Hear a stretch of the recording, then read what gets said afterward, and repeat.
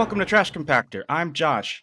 It's a plain statement of fact that every aspect of Star Wars is forever being pored over, analyzed, and scrutinized, but one type of minutia that goes often understudied is the topography of Star Wars. The actual words that appear on the screen, they are as meticulously designed as every other aspect of this design-heavy universe.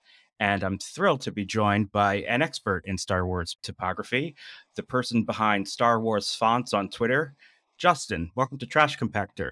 Hello, thank you for having me on. I used info, I think, from the tweet pinned to the top of your account, the typographic style of the original green Lucasfilm logo and all of that. Yeah, everything sort of in the main crawling before. Yes, exactly. I used Yeah. all of that information when I was putting the graphics for Trash Compactor all together. I used all of that for like the font choice, and so thank you. Awesome. Yeah, no, that's what I'm doing it for, really. Oh, that is what you're doing it for. Oh yeah, I want people to take these fonts and I want them to be able to make their own Star Wars, basically. I'm putting it back in the hands of the fans. No, I'm just kidding. I like it. No, I like it. Well, that actually gets into a couple of questions I was going to ask you a little bit later, but why not get into it now? Yeah. What was the impetus behind creating Star Wars fonts? So it's primarily just a Twitter account, right? It is just the Twitter right now. I do have a YouTube as well, and on there, I So have much more work. my yeah, I know. So much more work. When I made my the opening crawl tutorial, it took me weeks and weeks. It actually took me maybe over a year to plan it. And then when I finally got down to it, it took me weeks and then just days and days just to record the voiceover for it because I couldn't get a normal rhythm going on. Basically talking to nobody and being worried that I would be eventually talking to nobody with it. I understand. Well, that actually was something I was going to ask you about later on. But so for anyone who didn't pick that up, Justin has created, I don't think it's controversial to say, the definitive Star Wars opening crawl tutorial. I hope so. I'll have a link in the show notes for anyone who's curious to check it out. But I think it's pretty clear. And this is coming from someone who was trying to make Star Wars fan films like back in 1999, 2000. So I'm not wholly unfamiliar with trying to scrutinize the specific details, the angle and speed and the subtleties in the topography. But I mean, this is the most comprehensive, I think, correct and accurate way to create your own authentic Star Wars opening crawl. I don't think you could do any better. I'm still going to try though. Well, I want to keep improving on it over and over and over. I mean, if you say so, I think it's pretty perfect. But so let me go back a little bit. Are you a designer by trade, or is this just a personal obsession? And is it just Star Wars or topography in general? So I am a designer professionally. I'm a freelance right now. But I went to school for it. I got my degree in graphic design and digital video. And so yeah, it's what I sort of trained to do. But I never really did a whole lot of typography when I was in school, but I have always been obsessed with that element of design. Something about fonts I just love so much. It's something that you can identify and collect and see subtleties of, and it's something that has always gotten me connected to movies and bands and TV shows that I can identify some part of it. That's immediately obvious for me, I guess, is one of the reasons that I like type so much. And so obviously Star Wars has some iconic type at the beginning of it. So it seemed kind of an obvious choice because I love Star Wars so much, to take these two things and put them together. No, that makes total sense. That's actually really fascinating that's something that you kind of latch onto as your way of connecting with something, because you identify the typeface. Can I ask you a question you may or may not know the answer to? Sure. When did we start saying font instead of typeface? Is that a computer thing? Probably. I've always wondered that, but I've never actually looked it up. I guess technically the typeface is sort of the design and the family of the fonts or whatever, and then the font is the one specific style of it. But I just use typeface and font interchangeably. No, so do I. It's a lot easier for me. No, same. I think that anyone who may have been pedantic about that particular distinction once upon a time is probably no longer with us. So you alluded to the very iconic fonts or typefaces. Okay, so now I'm going to be self-conscious about what I say. Oh, No. just go ahead and say fonts. I'm Star Wars fonts, not Star Wars typefaces. Okay, fair, fair, fair. You referred to the beginning of Star Wars. It opens with fonts, with words, with text, Just so words, yeah. famously. Yeah. And setting aside the logo itself, which I want to talk about separately, like what is it about the fonts that are so distinctive to Star Wars that like really catches your eye? I mean, they're obviously, large and yellow, which is something That's that'll true. really get you. Like, that's it's like how they used to say that school buses are yellow because they catch the eye, like, Mm, faster or whatever, like, so obviously the type kinda does the same thing there, but, like, I guess the fact that it's sort of written out, and I know that it's sort of, like, based on the old, like, Flash Gordon serial opening sure. crawls and things like that, but, like, I guess you can kinda see them as like there it's like a newsreel sort of thing. Like you have like this newspaper, you have like a big headline at the top, then you have like the information that goes underneath it. And like to me, it was sort of an interesting, different way of starting a movie than like opening credits. Because especially back in, even before, like I've heard that George Lucas changed the rules of movie making by not having a full opening credits with like, everyone who worked on the movie. I mean, it's certainly a very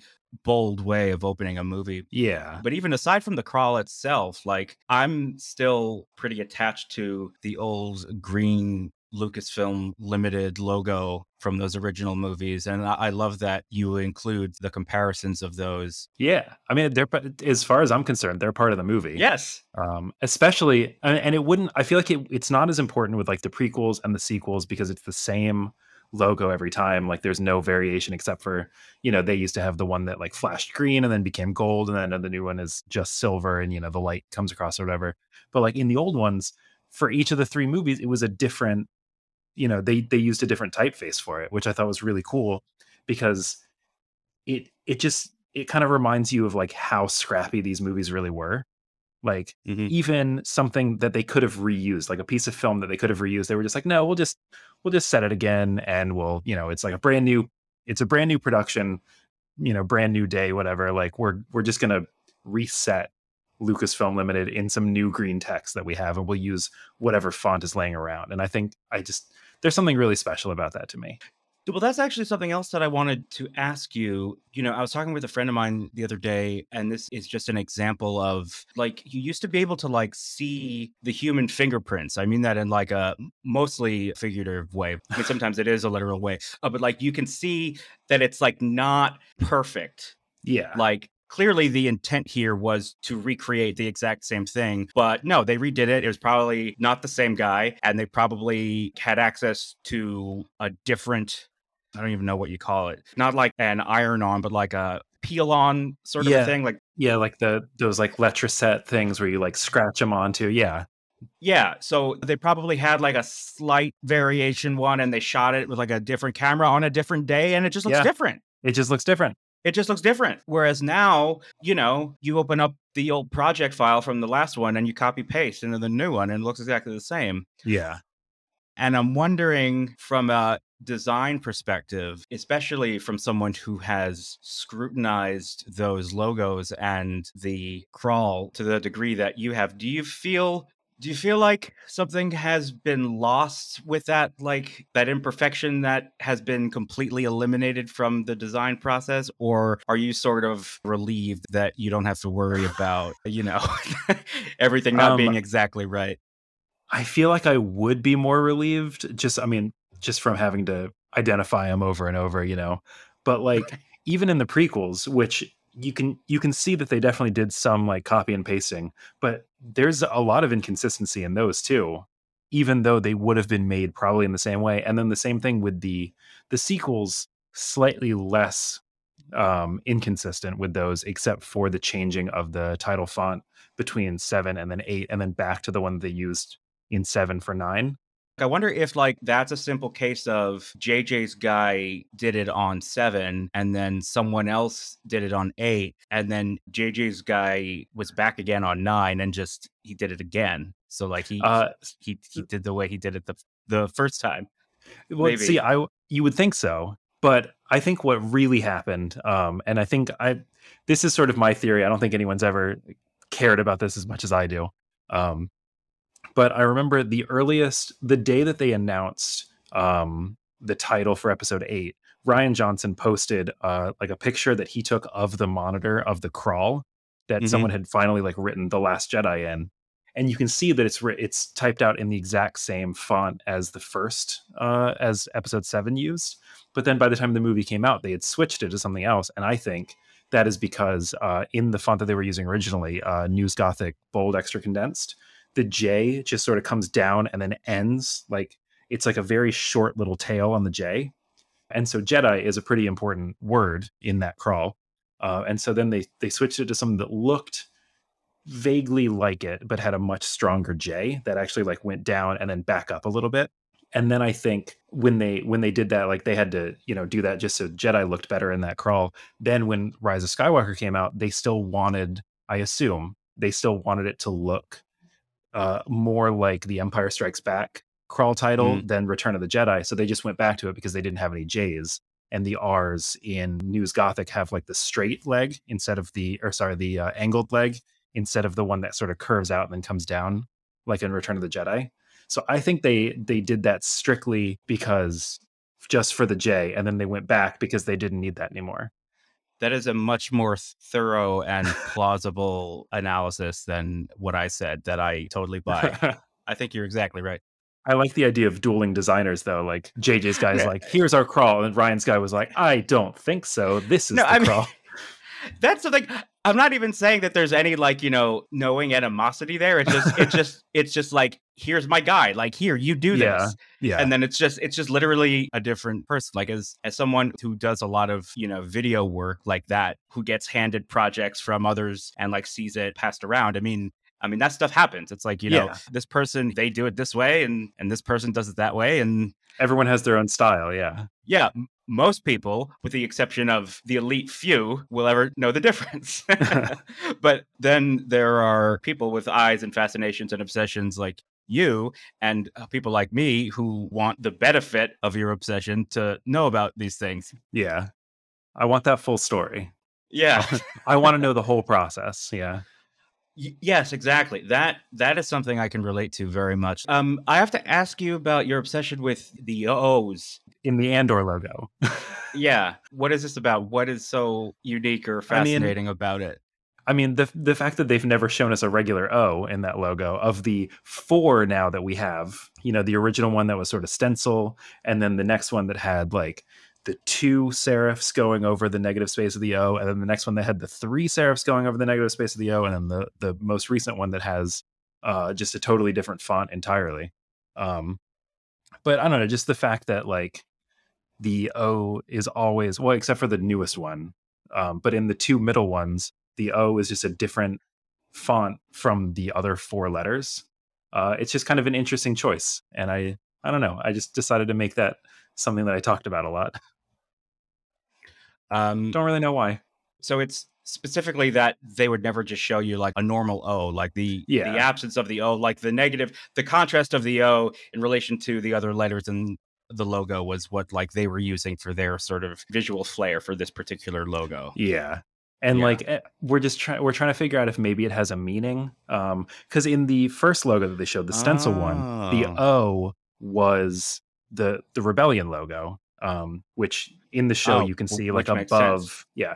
And so like Right. obviously that's a very standard, like if Andor was part of the Empire, it would probably be the O would be the Imperial logo, like these things just fit the circles so well. But then when they changed it up to a much taller sort of font where the O wouldn't be a perfect circle or anywhere near that, they decided to just, because they were using for the second logo they used a font called Agency, which has very like sharp, not very sharp, but like sharper curves, and the O is more of like a rounded rectangle Mm. than um than like an oval. But the negative space in that logo is more like an oval, clearly from like a font like Din or alternate Gothic, something with much more rounded like top and bottom. And so it's just we're all just kind of wondering like what the reason is, like why is it that the O is different and cut out, basically just leaving the negative space of like the counter of the O. Does it mean something? Unclear. Obviously, the rebellion logo meant something in the first one. It's integral to like who he is as a person. But like, what does this ghost O thing mean? Well, Probably nothing. well, not necessarily. Like I find that shows like this tend to cheekily hide hints in logos, which is what I think you're getting at, Yeah, like the right? Obi Wan Kenobi logo. The I was the lightsaber handle. Right, right, right.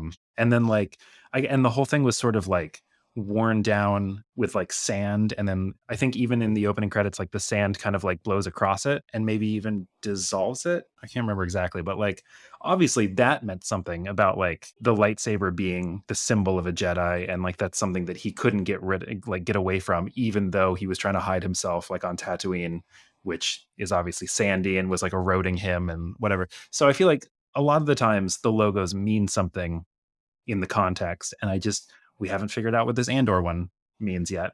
No, and we may not know until we either see the rest of the season or maybe even in fact The the whole series. show, yeah. So 3 years from now, we're gonna be like, "Oh, that's what it was. We got finally." Yeah, which is maddeningly plausible. But Yeah. so speaking of logos, I'd like to talk a little bit about the logos for the original Star Wars. There's obviously the one that appears in the film itself, Mhm. and then there's sort of that one that's on all of the one sheet. The perspective Yeah, logo. yeah. Yeah. Yeah, it's like the perspective like triangular one where Star Wars like sort of flares out at the bottom. Mhm. Why do you think they went with the one that they ultimately chose? Which I think, correct me if I'm wrong, because I'm not a designer, but I do think it makes use of negative space in that it's only the outline of the words. Would that Yeah. be considered a use of negative space or not really? No, No, I guess not, not right? yeah, not as far as I'm concerned, I would say. Like Yeah. the negative space would be like between the letters for sure. But I guess given that it is like a yellow outline, but the letters are filled in with black. That's true. So that's something I've always wondered. Like, was that the intention or was that just the easiest way to do it with the optical technology at the time? Because, like, was there a fear because of how quickly it moves that they would lose the fine edge of the thing? Hmm. Because I really don't understand for the life of me why it's filled in. I think it just looks stronger because I think that because I've seen even in official images today, like sometimes it'll just be the outline of the logo, and then you'll see the stars in between the lines on the insides of the letters. And I feel like it's a lot more distracting, especially because a lot of those images, they use much denser star fields, which obviously in the original movies, like star fields weren't that dense. And if they were, they weren't all that bright. Um, Mm, but yeah, I think it's they kept it filled in with black. It might have been a little bit easier just because it would have been something physical that they would have been filming, and so maybe like having to cut it out and then cut it out again on the inside, like yeah, they'd be a lot more likely to like tear the very right. small outlines that remained. So maybe it might have been a technical thing, but I do think that it creates a stronger image by having those letters filled in, so you don't see the stars in between. You see only around the logo. No, no, that does make sense. Like, I don't know if it's for the sequel trailers, but I definitely have seen the logo where you can see the Starfield through the outline. And you're right. There's just something about it that's it's not quite as strong. Yeah. It is a little Are distracting. are the sequel trailers like that? Do you mind if I check real quick? I have a No, screenshot of here. course, go ahead. Okay. Let's see. No, now I don't remember where they are. I'll look Oh, it up later. okay. Well, so on that note, do you feel like there's something about the original trilogy, how each film had its own unique logo that I really love? That sort of the prequel trilogy, they each had sort of a uniform style for each of the three prequels Yeah. that emphasized the episode The number. episode over the title, yeah. Yeah, that was like in the lineage of the Return of the Jedi logo. It's that same sort of serif, very sort of I don't know the word for it. It just seems like, very formal Yeah, very formal and important, Yeah. that kind of thing. Yeah. And then for the sequels, they switched it up a little with the different color of the logo. So the films, I guess, have a little bit of a unique identity, but like not the Yeah. same way the original ones did. I mean, very little. Yeah. Yeah, very Because like little. the original ones having a totally different logo for each one, especially the first one having like 9 different logos basically, and then the second one and third one having like their own that were, I mean, even though like I guess Return of the Jedi had Revenge of the Jedi first, and it was sort of set a little bit differently. It was more like vertical in the original ones, but like they all sort of had their own visual language, I guess, even if they didn't have a set logo the entire time. And I think that just goes straight back to just how like scrappy those original movies were. You know, like they were never sure that the second one was going to be made, and then after the second one they probably still weren't entirely sure that the third one was going to be made. And so like they didn't have all those materials set up to go probably. And so they, I bet they were just so excited. They were just like, "Hey, get a designer in here. Create a logo for this. Like we don't necessarily want to call it Star Wars this. We want these to just be movies." Kind of like how I mean, I guess they abandoned this pretty quickly, but like Raiders of the Lost Ark was just Raiders of the Lost Ark. And then the second one, they were like, well, now we have to do like, because it's another Indiana Jones, we have to tell them what the series is, you know? Right, right, exactly. Um, and that, once again, like, it's just like franchising obviously has changed in terms of how it's done, um, what kind of things they pay attention to, what kind of things they're protective of. Uh, And so I think by the time the prequels came out, they were like, well, obviously we want to present these as the earlier ones in the series. We need to make sure that everyone knows that this is first. So the way to do that is to really emphasize episode 1. This is number 1. This is the first movie in the thing. Please come see it and you'll see, you know, everyone way before. But also it's called The Phantom Menace and it's right here. Right. We've written that at the bottom too. Well, so what's interesting about that too is that, for the longest time, we already knew these movies as episodes 1, 2, and 3 for years before they were even made. So it was sort of like leaning into the terminology that already existed. Yeah. Like I remember when they made the announcement, the title of episode 1 was The Phantom Menace. Like most people still called it episode 1. I think people still call it episode 1 to this day. Yeah. Yeah, so I don't know if that has to do with the design of the logo, but the logo certainly reinforced that Yeah. perception. That is a good point, actually. Cause I guess I wasn't as like tuned in to sort of the rumor mill at the time in the 90s. I mean, before that movie came out, I was, you know, like when it was first announced, I guess I would have been what, 96, 97 when they really started like talking about it. I was only like 8 or 9 years old. So I wasn't Yeah. super plugged in with that. So like it's interesting that everyone calling it episode 1, knowing that a new Star Wars was coming out. It was a prequel, and this is going to be episode 1 because if you remember, the other ones are episodes 4, 5, and 6, and you've probably never noticed, but they are.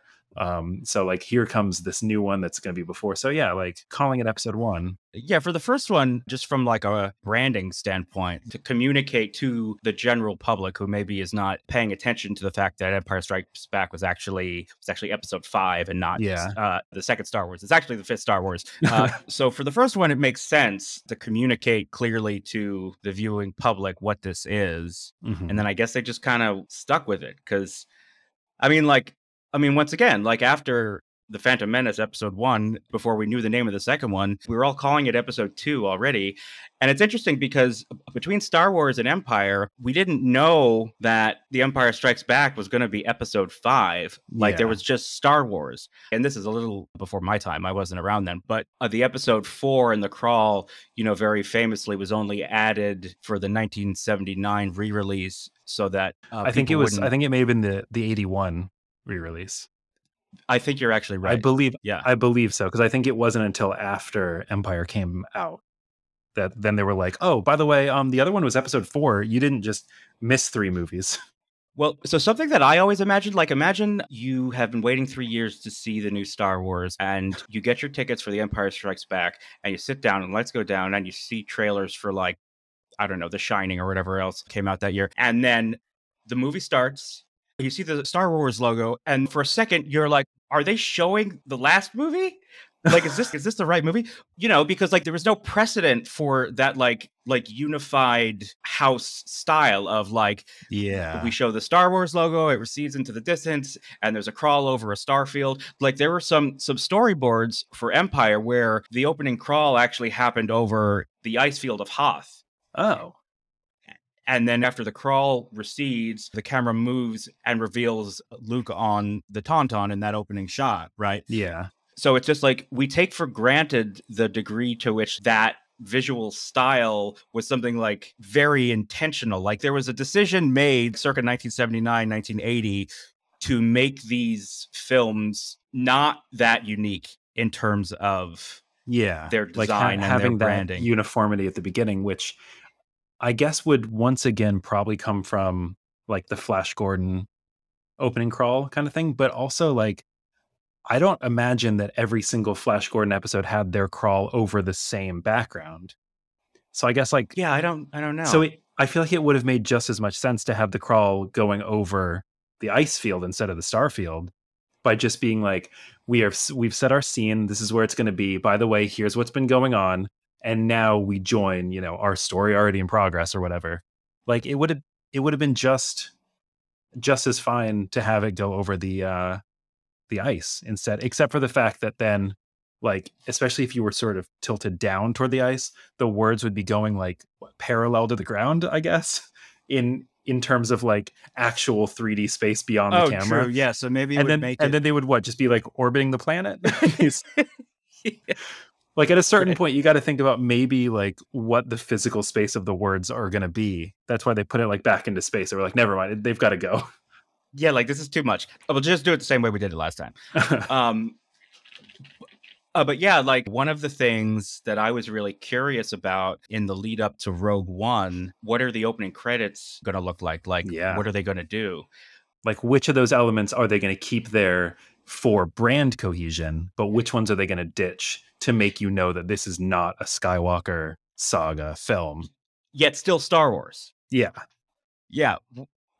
Which is also something that has really excited me about each of the new. So I guess now we're not really making Star Wars movies anymore. We're making Star Wars shows primarily. But like the way that they choose to portray themselves with the choice of fonts and how they utilize them. Like I think Rogue One was the first movie to have the on-screen legends, like where they say like, okay, here's the name of this planet, and now okay, and Yeah. now we're over here at this planet. And something I thought was really interesting with Andor was that they carried over that visual style of spelling out on screen where you are. Yeah. Like a little expositional shortcut.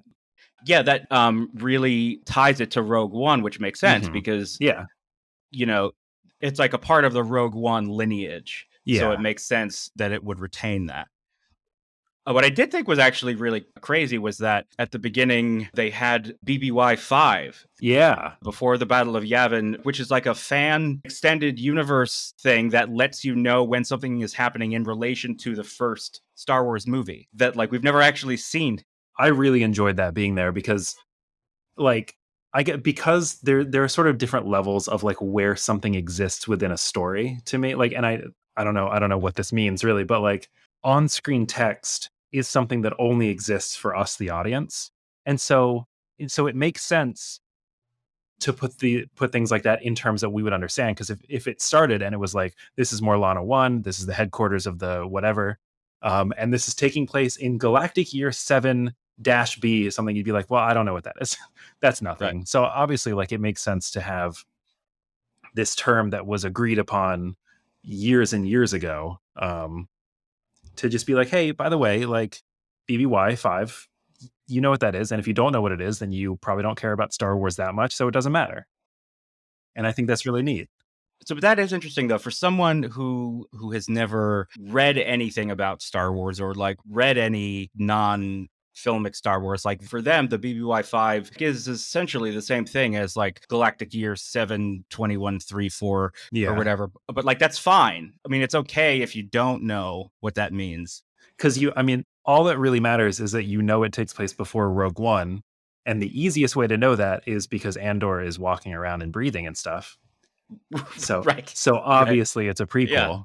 Actually, So that's a very good point. it doesn't really matter like when it is, but you're just like, okay, I'm keeping the sort of timeline of rebellion straight. So I know that it's 5 years before the Battle of Yavin. Um, and that's just gonna kind of give me a frame of reference that you don't necessarily need, but it was just kind of nice of them to do that if they want to give us this long drawn out story of Cassian. Well, something that somebody pointed out in a Twitter thread, I think maybe it was one of yours, but I'm not sure. Somebody commented that as the show goes on, that it's going to start to feel like it's a countdown clock. Oh, And it's actually going to create sort of a tension because yeah. we all know what happens when it gets to zero. Yeah. Oh, that's good. And plus, like with having like a before time, you do get to have like 5, then down to 4, then down to 3. Whereas Right. Galactic Year 7B 718 whatever, that's just going to keep counting up. That's nothing. Like that's not. Right. There's no tension in that. Yeah. Um. Though a part of me wishes that they had written it 5 BBY instead of BBY Yeah. BBY 5, 5. Yeah. because like when you say it out loud, it doesn't make any sense. Yeah. Before Battle of Yavin 5, it's like Exactly. no, it's like 5 before No, Battle of Yavin. it was Yavin 4 actually is what you'd be saying, which was a very funny thing that I said on Twitter earlier. Oh, I just got that joke. There you go. Sorry. It's funny. It's a funny No, one. it is funny. It was very funny. But no, yeah, like 5 years because like I guess you assume the years in the 5, so it's like 5 before the Battle of Yavin. Um, Right. but yeah, before the Battle of Yavin, 5. Like it is a weird way of saying it, but because like I guess is it in BC and AD you do like what number and then BC, but then for AD it's AD then number. Yeah. Is that how we do it? Yes. Okay, maybe that's how I they do think it too. They're just like it's maybe. 5 BBY, but then it's ABY 7. Yeah, I mean, like I would say that it was like just sort of an oversight, but you know that there were conversations about this, right? Yeah, like definitely. And I think Pablo Hidalgo like responded today to someone asking about that, saying that like no, it's been used both ways, for years and years.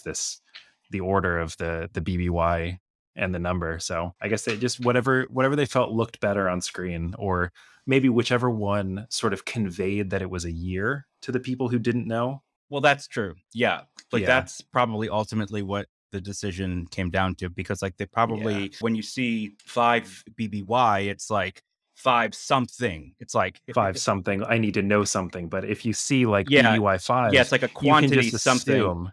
Yeah, Yeah, you can right. just assume that BBY like means galactic year or something. It's like, oh, galactic year 5. That's fine. That's a date. I get it. Right. 5 BBY could be like 5 kilometers from the middle of the city or something.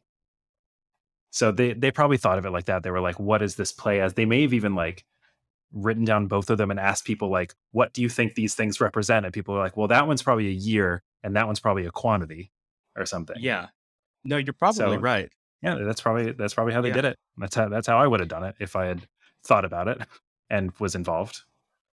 So, but yeah, back to that original Star Wars logo. I mean, it's so iconic. Like you were saying, like the first movie had like a zillion logos. Like, why do you think the one that they went with in the film, like, why that one? From a graphic design standpoint, what do you think it is about that logo? It's really well balanced. And like for most of the logos that they had, or at least some of them, because they had a lot of like prototype logos that were sort of Yeah. in just like regular text. There was one of the early books just had it in like Helvetica. Then they had like their Comic Con booth that had that just sort of like spindly, like angular text or whatever. And then you start getting the perspective one, which I believe was meant to be shown at the top of the crawl and was actually going to go out into space with it. And so that's why they wanted to have Hence I the don't know perspective. I don't know why they would want it to have perspective and then additional perspective, or if it was supposed to be perspective on the posters, but then it was going to actually be like in actual perspective. I don't know. I'm not Yeah. entirely sure, but I think that once they changed it to be from like being in as part of the crawl and as something that comes in first and sort of flies away, I think they needed something that was a little wider, Mm. and a little bit more straight on. And so like, obviously we've seen like Susie Rice's original logo with like the straight sided W, and then the one with like um the W that looks like the one that we know, but has like the point in the Yeah, center instead right, of the right, flat. the Yeah. point. Like I think that once they got to all those, they probably just wanted something that fit the frame a little bit better as something like wider because these movies are filmed in such a wide aspect ratio. So they were like, well, we just need something that fills it a little bit better and doesn't leave you with all this negative space just on the left and the right as it goes. And so I think they probably like when that decision was made to have it flying back into space instead of being part of the perspective of the crawl, they were just like, yeah, we just need something like balanced and wide. And that's probably just where that came from. No, and it's interesting also because I know that there were versions of it where it was like one line instead of star stacked on top of wars. Mhm. And now that you're talking about it, like the thought process, the balancing of it for the frame, and then also knowing that it'll be receding, so it'll get smaller. Like it's sort of creating a shape, a size, and a shape that Yeah. like will fit nicely within the frame and sort of retain a shape. Yeah, very recognizable even as it gets smaller. And I think because of the color and the fact that it's outlines and then the fact that like if it was all on one line, you would have just like flat top and bottom and then you'd have just tiny little shapes on the left and the right with just the S's basically. But because they're stacked, you get sort of this like almost wide hexagon kind of thing Hmm. that has Hmm. very recognizable sides and then the tops are it's just a little bit less flat space basically. And so yeah, like as it gets smaller it just becomes this, it's not even really words anymore, it's just a shape that you can It. Mhm. instantly recognize in outline, which so from a branding perspective that was a very good choice to have that. Doug Chang, the concept artist, said that he learned very quickly working with George Lucas at the very beginning of episode one that the key to design was the silhouette. Like you need to be able to recognize it immediately Yeah, and then like know that this ship is this ship and that ship is that ship. And like right. that same logic applies with a logo. So you mentioned Susie Rice, I believe her name was, who was the Hmm. designer of that original logo and then was slightly modified by Joe Johnston, I think. I think so, that sounds. She said that George Lucas's only instructions to her was that he wanted something very fascist, Mhm. something recognizable that would rival like the AT&T logo. So as soon as you saw it, it would completely overpower you. And like when you look at that logo, that's what it does. It's Yeah, like, and I can't explain why. Like I don't have the words or the design language, but there is I'm not sure something. if I either, but yeah, like it's definitely something that really resonates when you see it. You're just like, "Oh yeah, that's the Star Wars logo." Like, I know that. And you do feel those things. It's like Star Wars. Yeah, this is It's it. like Well, I mean, that's what happens when you see that every time you see that logo, it's accompanied with a blast of horns. yeah. You're just like, "Oh yes, no, I recognize that. That's the Star Wars logo. I know that sound anywhere." But like, it's such a recognizable logo that like I've seen people on like font identify. Like, there's a Reddit that I go to a lot. The identify this font. Mhm. I don't know if you know that one, but like I saw someone asking about a font that was not related to Star Wars at all, but because the sort of visual language of the Star Wars logo was so strong, someone was like, "Oh, that's probably just one of those like Star Wars font clones," and I was like, "Haha, very, very funny." But no, that's wrong. Like, so that's how strong the Star Wars logo is. That it makes other fonts look like the Star Wars logo, especially if it's something that's like outlined in yellow. Like Mm. once people see any text that's just yellow outlines, they're gonna see the Star Wars logo, and I think that is just, I mean, that it's so strong that it just overpowered an entire look of like type. Well, actually, so that's interesting because we were talking about how they were going to decide the look of Rogue One. The Rogue One logo in the movie Mhm. is literally Rogue One in yellow outlines and nothing Yeah, more. yeah, Like that says Star Wars enough. Like that yeah. says Star Wars. You don't need a Star Wars logo if everything you're doing except for the font and the words is screaming Star Wars. Yeah. Which is crazy. Like Yeah. something that I think is sort of taken for granted is that the typefaces in the movie, not just the crawl, but even like the subtitles, Mhm. you would think there'd be a temptation to do something like really kind of crazy looking and sort of spacey and sort of like sci-fi with like, Yeah. I mean, like, especially in the 70s, like, I don't know, I'm thinking of that like computer font that shows up Oh, in all those like 1970s like movies. Westminster and Data 70, the ones that look like the bottom of a check. Yes, Those right. kind, yeah, Yes, exactly, yes, yeah. exactly. Yeah, yeah.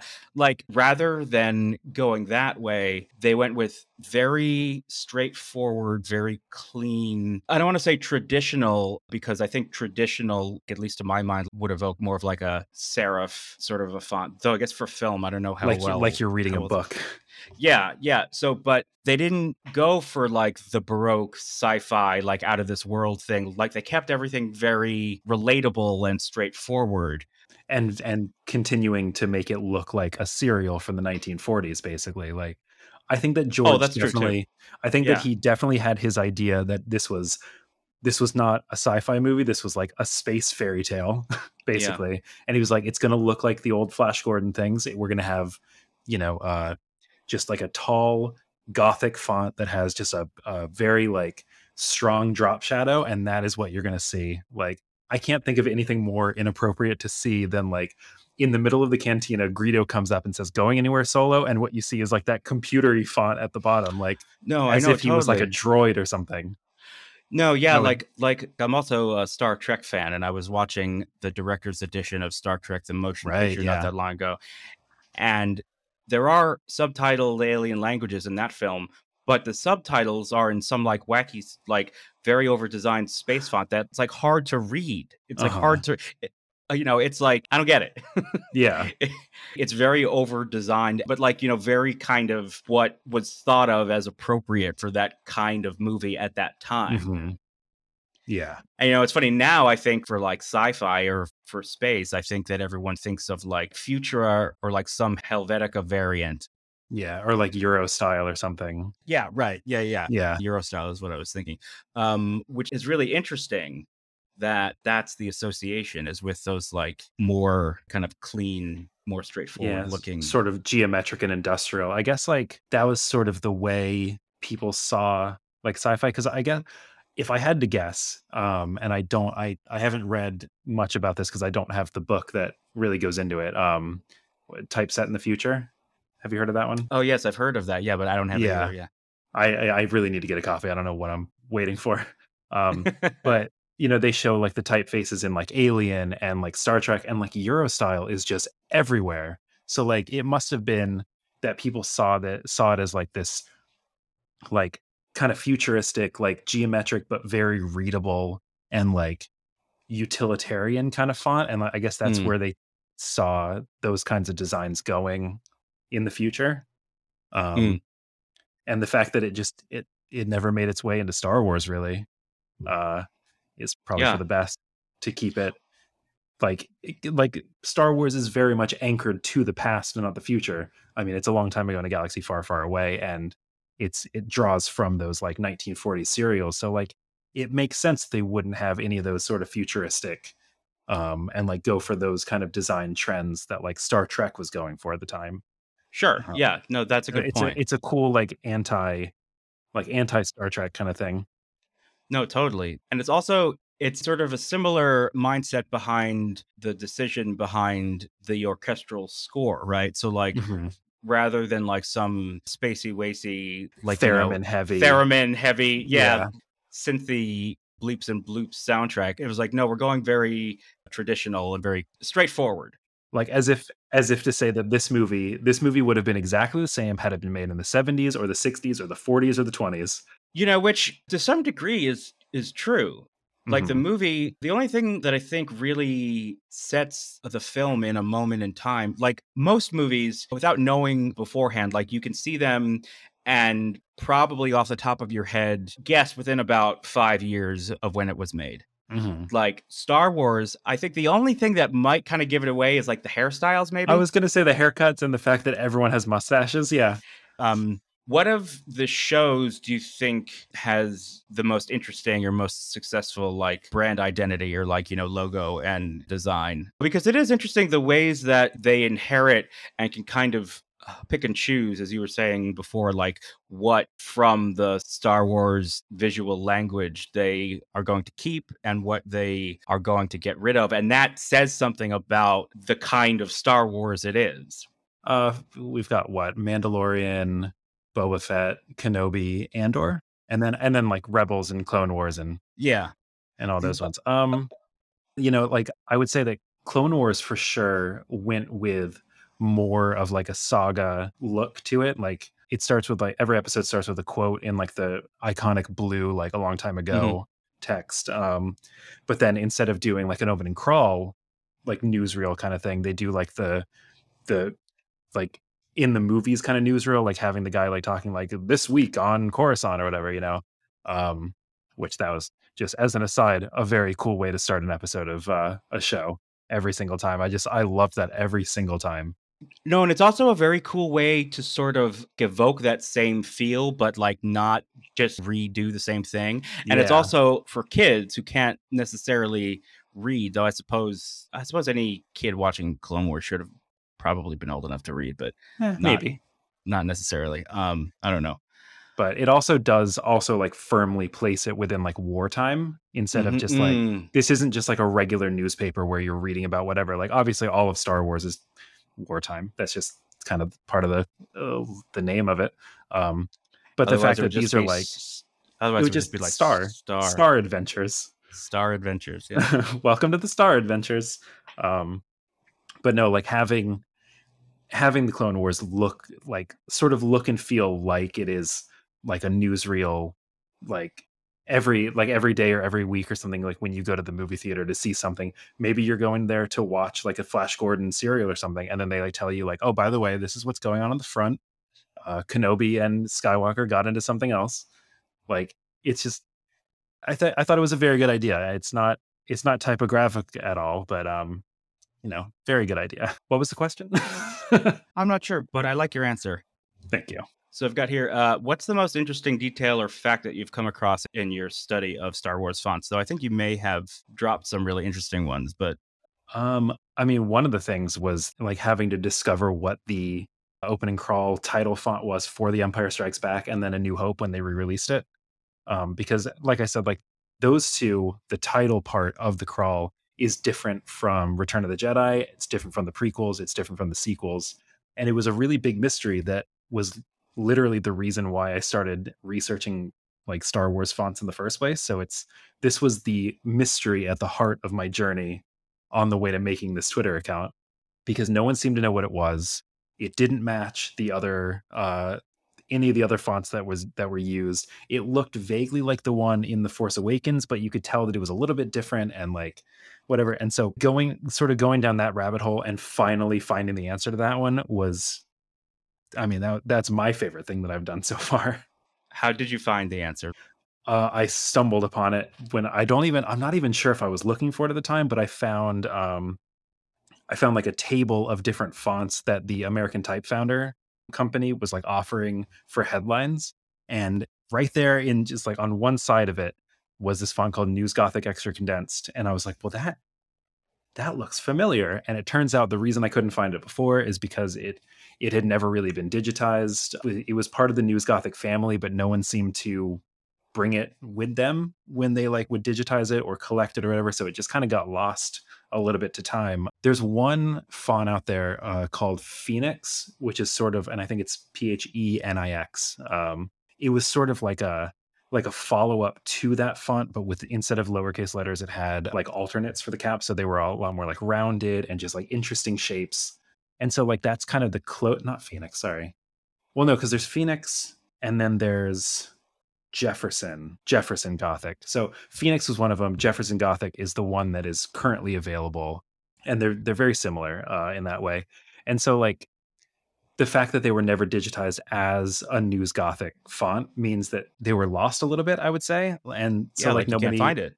yeah, exactly, you can't find it. And so I don't think anybody, or I'm not, as far as I know, nobody really knew that that was the font that they used in the opening crawls in those early movies. And so I think that's one of the reasons why the prequels used the Return of the Jedi font, and then why the sequels used News Gothic Bold Extra Condensed, which is different, very similar, but a different kind of thing. And then why people were like, well, the crawl doesn't look the same. And it's like, well, yeah, but it hasn't for a while. You just didn't realize that Empire Strikes Back and A New Hope were using something else that no one seemed to really know about. And so like finding that and realizing why I couldn't find it and all that stuff was an interesting That's super cool. journey. Yeah. I think that's super cool. So wait, so none of the original 3 films use the same font for the crawl text? Well, okay, so Star Wars, as it came out in 1977, it didn't have the title, didn't have the Oh, episode number or right. anything, yeah. Oh, right, And so right, right. that one was just the paragraph was just set in Trade Gothic bold, um, or Trade Gothic bold number two, the rounder one. And then Empire Strikes Back was using News Gothic bold for the body, but then they had the News Gothic extra condensed, which that combination was then used again for the re-release of Star Of a Wars new as A New right, Hope. of A New Hope. Right, But right. Of then by the course, time they of got to course. Return of the Jedi, they switched over to Univers 40 set 47, 49, one of those, the light ultra condensed. And I think that they did that for the exact same reason why they switched over to Univers 59 in Last Jedi, because it didn't have that strong J. Pretty sure that was the exact same reason. They didn't learn their lesson. And then almost 30 years later, they had to do it again. No, that is so I mean, I'm sure you're right about that. Like, that is totally why. So, but that is so cool. That's really fascinating. So, yeah, so because again, like, at that time, they didn't realize they were gonna have to do it again. Yeah. And if we do, it's like, well, someone asked me, I'll do it again. Oh, do it again. And I guess they just didn't realize that, like, they picked this really nice looking, like, sort of big, tall headline font, and when they set Empire Strikes Back, and it looked great, and it comes across the screen, and it takes up the entire width of the screen as it's, like, crawling backwards.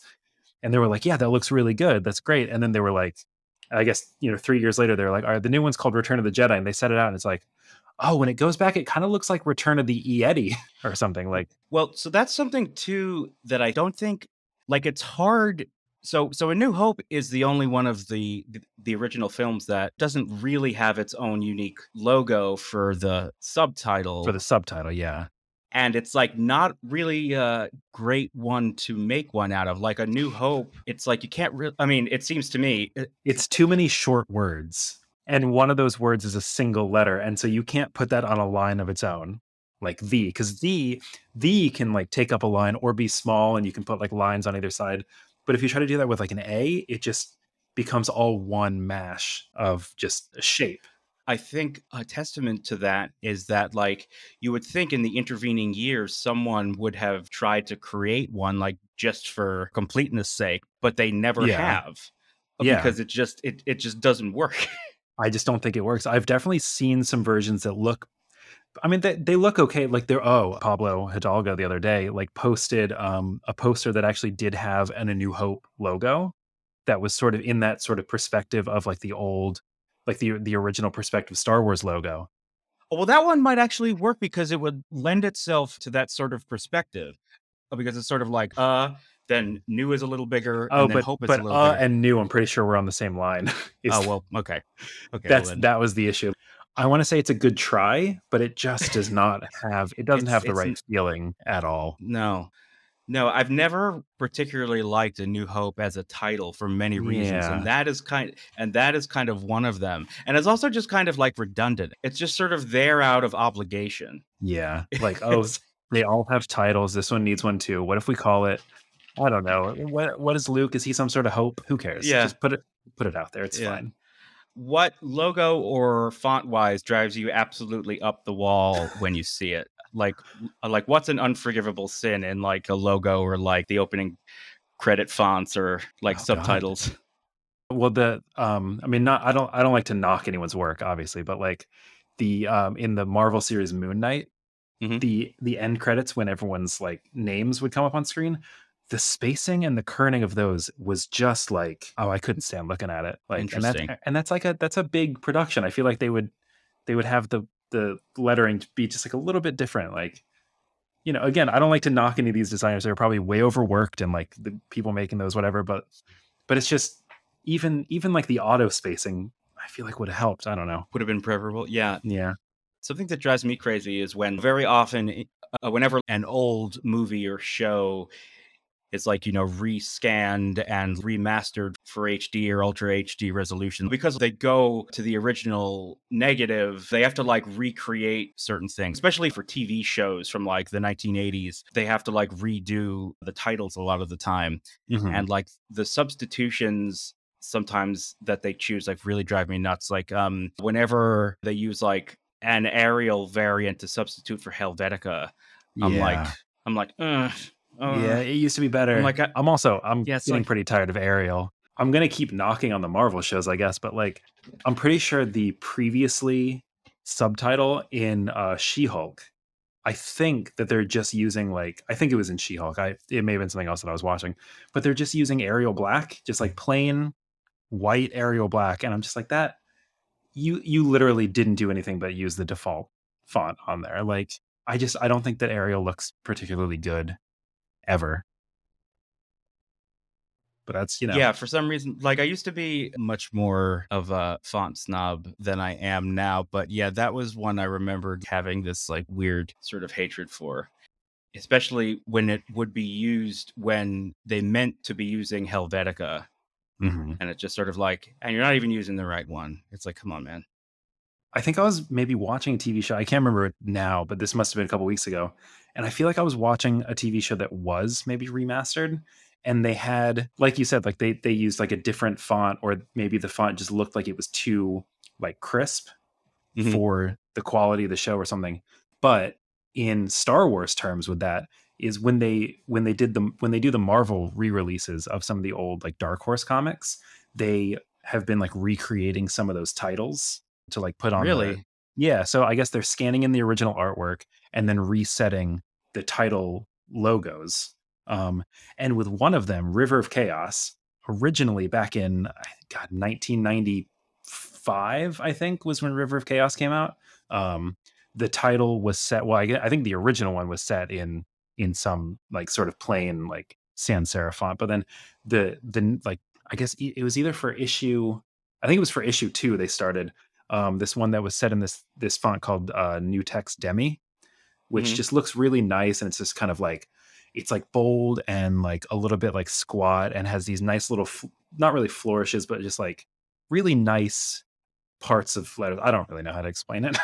But then when Marvel re-released it, they recreated that logo in just copperplate Gothic, which is another font that I am absolutely tired of. Um, and No, I'm also tired of that font. it Yeah, like I can see does it in not my head. look yeah, like it just doesn't look nearly as good in copperplate as it did in New Text. And it's like they they could have identified it probably and then have had someone do that. And then one of the other Marvel re-releases, which was I think one of the Job of the Hutt comics, Hmm. uses New Text Demi, that same font, and they updated the logo and actually used that correct font. And so it's like I know that they have the license for it somewhere. Right. So Why they did have it, and they they, have yeah, it and they didn't use it for River of Chaos, and they made just like a worse logo? must have been a different guy that day. Just some other guy. He's the night shift guy. Yeah. Yeah. He was like, River of Chaos. Yeah, that looks like copperplate. It's cool. Whatever. So that's the kind of so when it comes to peeves like that, like It's the inconsistency, I think, really drives me crazy. If it's like, you establish a convention, then stick with it. yeah. And like I'm perfectly fine with people updating their logos or things like that, but like recreating the same logo especially but doing it just a little bit wrong for whatever reason, like I don't know. That Well, it's sort of like the uncanny valley of like logos, right? It's sort of yeah, like it's sort of worse because it's almost there, but not quite. Just a it's little. so close. It looks familiar enough, but anyone who's like paying attention to it is like, well, but it's wrong. We know that it's wrong. We can tell that it's wrong. But that's just me. I get very pedantic with certain things like that, which is why I have a Twitter about fonts of Star Wars. No, no, we love and welcome pedantry of all kinds, especially when it comes to Star Wars on this Well, I've got on this show. plenty. That's why I do a Star Wars podcast. What is your take on the Aurebesh Star Wars alphabet? Is that how you pronounce it? I Aurebesh? I do say Aurebesh, yeah. I think Okay. some people say like Aurebesh, like they put a little bit of Aura, a higher like Aurebesh, aura. Aurebesh. I Yeah. find it easier to just say Aurebesh. For listeners who may not be familiar, like that's the in-universe sort of Star Wars language that like whenever you see anything in universe, with the exception of the like tractor beam percentage meter in the original Star Wars in the original version for some reason. What are your thoughts on the Aurebesh? I as someone who likes to memorize certain things, learning the alphabet was a fun thing for me. I tried to do it when I was a kid, never really was able to. Did it recently. I'm getting there. Wait, Um, you know the Aurebesh alphabet? I mean a little. It's just I mean it is just like a it's just like a one to one, like each letter, but like So when you see something written on screen, like, you can read what it says? if I pause it and try for a couple of minutes, yeah.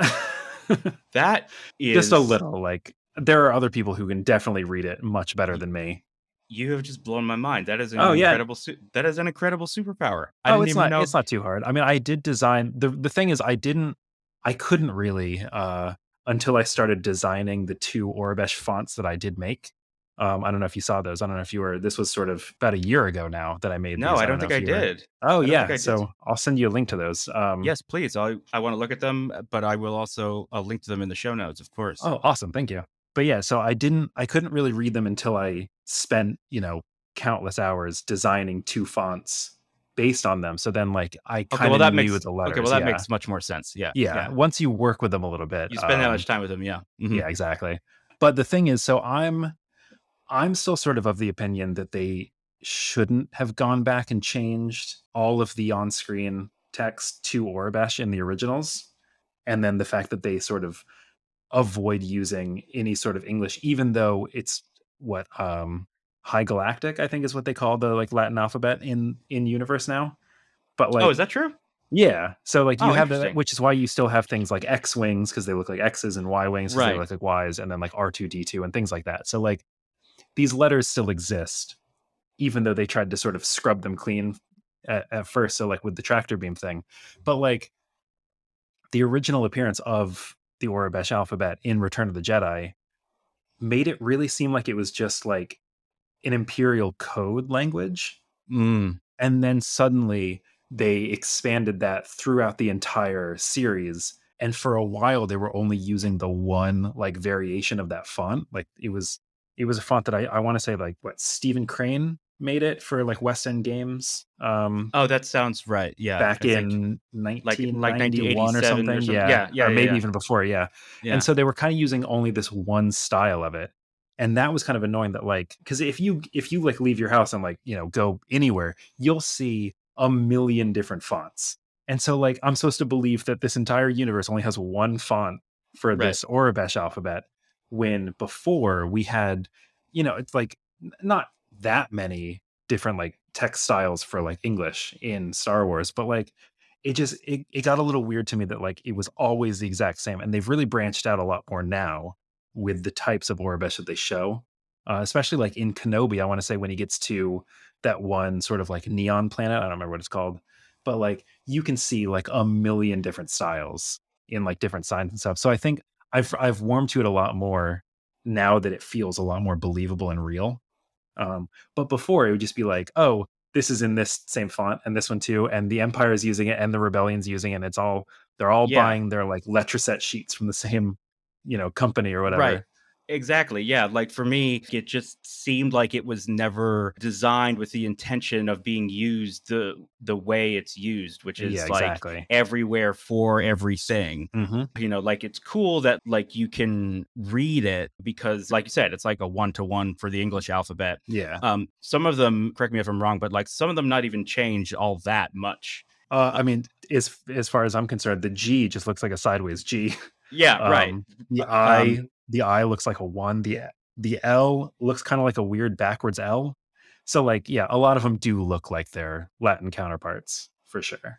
so it's like pig Latin almost. Like Yeah, it doesn't really hold up to scrutiny, it's a yet they code, but you can crack it in about 10 seconds. yes, exactly, Yeah. exactly. But yeah, somehow it became like the Mhm. written language for all of Star Wars. Which Which I mean in is fair. universe, yeah, I guess, but like even in universe, it doesn't really make that much sense because like I said, it looked like it was just supposed to be like this imperial code language. And if you go back one movie to Empire Strikes Back when Luke's in his X-wing and R2 is talking and it's being translated on the screen, totally different alphabet. Mhm. And then you go back one more movie and originally on the tractor beam thing, it's just in regular Latin letters. And then on the screen of the Death Star that's like targeting Yavin, it just says Yavin up there. No, it is interesting. So in Star Wars always kind of rides this line of like how far can we stray from what is familiar? Like, how much do we want to tweak it, or how much do we need to tweak it before it becomes something foreign and unrecognizable? Mhm. Right. And like, I feel like they could have dialed up the unrecognizability of the alphabet a little bit more, or at least have like multiple ones Yeah. than just the one. So, but I mean, like, it does do something fun for the fans who like, because like, they like hide Easter eggs and that stuff Yeah. and stuff like that. So I mean, that's kind of cool. Like when Futurama, like, had their alphabets and the audience kept, like, figuring out the codes, and then they would do, like, more, like, in-depth ciphers, and the audience would figure those out, and they're just like, "We give up." Like, "You guys are way too good." So, yeah, it's Yeah. a fun thing to have in there, and then, like, obviously with, like, episode 1, they started having, like, the Naboo alphabet, and there was, like, a Hutt alphabet, I think, that was also in there somewhere, and then, like, the numbers for the pod race, like, Oh, 3, sure. 2, 1, Right. go kinda thing. So they definitely ramped it up by then, but even then, I'm pretty sure when it came to the Aurebesh alphabet, it was still just that same one over Yeah. and over everywhere, and so, I don't No, know, and it like, you just never bugged me. really see those other ones anywhere, like the Naboo alphabet or the Hut alphabet. It's not like Yeah. those show up everywhere. Yeah, Like, they're not nearly as prevalent. yeah, I mean, like, most of the important stuff, like even in Andor the other night, I mean, everything is still written in Orabesh. And even Mhm. like, I think it was you who pointed it out. Like, there was like a very clear five on the side of like a cargo Yeah, container. just a regular Yeah. 5. Love Yeah, it. it's just a regular five. It's Love like, that no guy. attempt to hide it. Though, if you look at Docking Bay 94, Mhm. when they're walking in, there's a 94 painted on the side. It's like, it's very stylized Incredibly stylized, just one of the greatest little details because you just don't see it until someone points it out, yeah. until some point. Yeah. Yeah. I mean, I would say for the most part, numbers kind of get a pass. Like they can appear sort of as numbers because numbers are kind of universal. Like if you look at the sort of range meter on Luke's binoculars in A New Hope, Mm. like they still look like normal numbers, just maybe a little bit stylized. And I don't remember if we ever identified. Once again, I'm going to look to see if we identified those numbers. When you say we, do you mean like the Star Wars Twitter community at large, or? Yeah. Like, it was for the UI post that I made back in May, it looks like. I worked with, another user, Auric Fonts. Oh, Um, okay, cool. yeah, and so he sent me a bunch of things, the identifiable parts, and then I put a post together. So it's a little collaboration there, which is really fun. But yeah, so for Luke's, binoculars, they're just actually, it's all just regular numbers. You have 3 different fonts that are all just regular everyday numbers, and I think so numbers can definitely show up in Star Wars and be absolutely normal. It's just that when you start getting just Latin letters, then you start to get in trouble a little bit, even though high galactic is definitely a thing, because otherwise we wouldn't have X-wings, Y-wings, Right, C3PO. right. Yeah.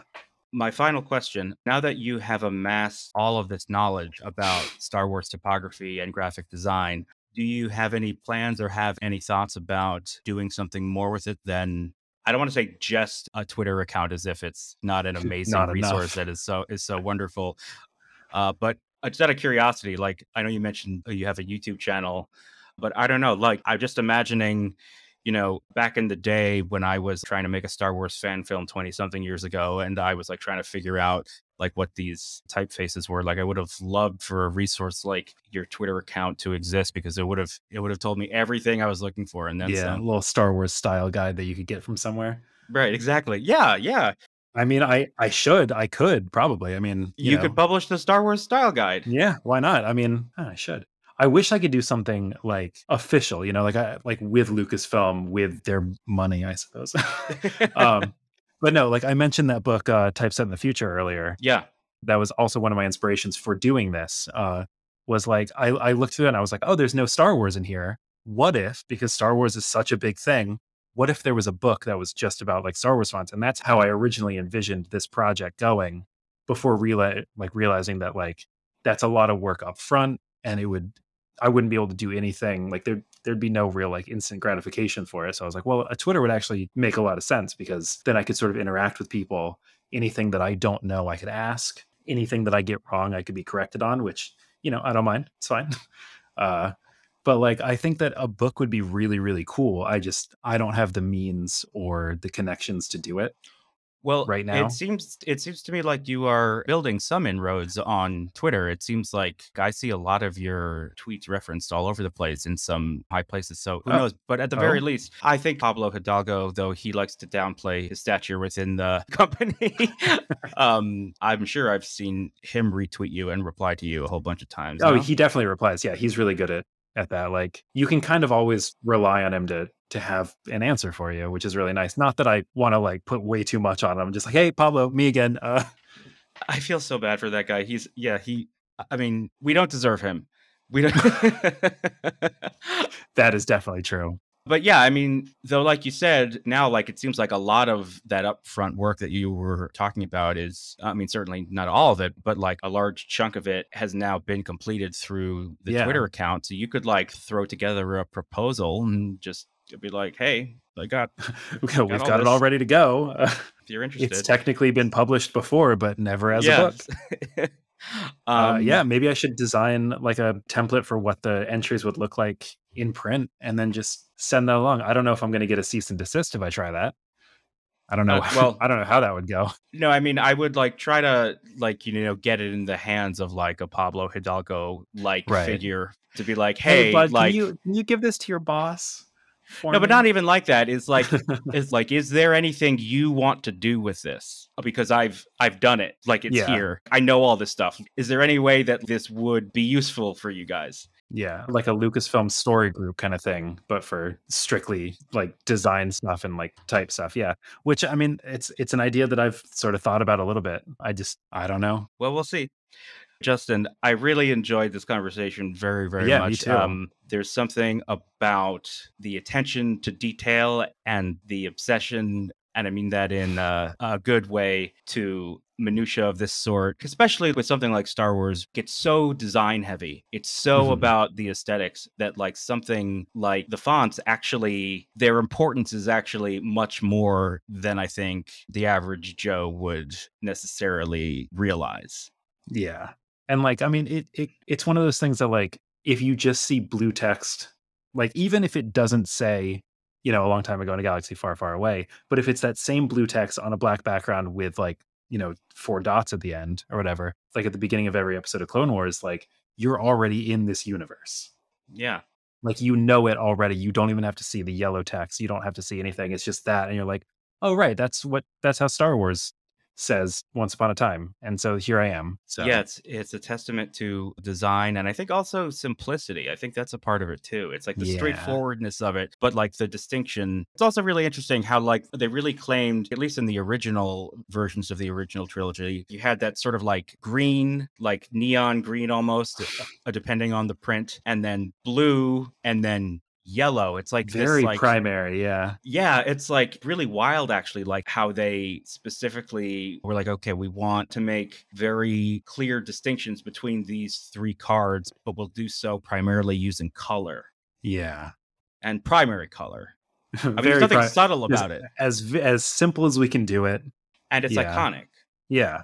I mean, they all just work. And like, I mean, the Lucasfilm thing, like, so iconic that even though they didn't use it for 20, 30 years, they brought it back for the last season of Clone Wars because Oh, they did. yeah, they did for, I think, the last arc in the last season, because I think that they wanted to connect it directly back to the original trilogy. Oh, I think you're right now that I'm remembering it. Yeah. Yeah. And so they actually brought it back and they just set it in a nice, slightly glowing green Helvetica. And like there it was, just right back. That was the inspiration for the trash compactor logo. Yeah. Yeah, like that was my whole thing. It's like it's like a subtle connection to that era. That's like it Mhm. doesn't like necessarily read immediately as Star Wars, but yet on a subtle level, it's like if you grew up watching Star Wars on VHS, you know what that is. Yeah, you're gonna see it, you're gonna recognize it, and like, and if you don't, you don't really have to. You can still enjoy what it is that I'm bringing. But like anyone who has poured over Star Wars as much as the people who are very much obsessed, like us, like they're gonna see that and be like, yeah, I recognize that green text. I know that stuff. That means a Star Wars inbound. Were you surprised when you went to register Star Wars fonts and it was available? Yeah, incredibly surprised. Like I was like, there's absolutely no way that no one has tried this before. Like, it just seems like two things that go together so well, Yeah, it does. considering how many versions of like the crawl tutorials I can find on YouTube. Like, Yeah, like how is no one? Yeah, I have to admit, like that was like one of my not first thoughts, but I was like, oh, like I'm talking to the Star Wars fonts on Twitter. Like he that's must be me. the guy. So, yeah, well, I'm glad it Yeah. was you because, Yeah. I don't know how someone didn't like sit on that for a while. well, it's your gain, my friend. It's all mine. So if you've made it this far, and if you're at all curious to get into some more Star Wars minutia and actually see some of the things that we've been talking about throughout this conversation, please go to twitter.com/Star Wars fonts. Very easy to remember, not like TrashConPod1. I don't know why it has that one hanging on there. Yeah, anyway. Transcripts of this episode and all our other episodes are available at trashcompod.com, and we are TrashCompod across all social media. Thank you again to Justin, aka Star Wars Fonts, and we will see you on the next one.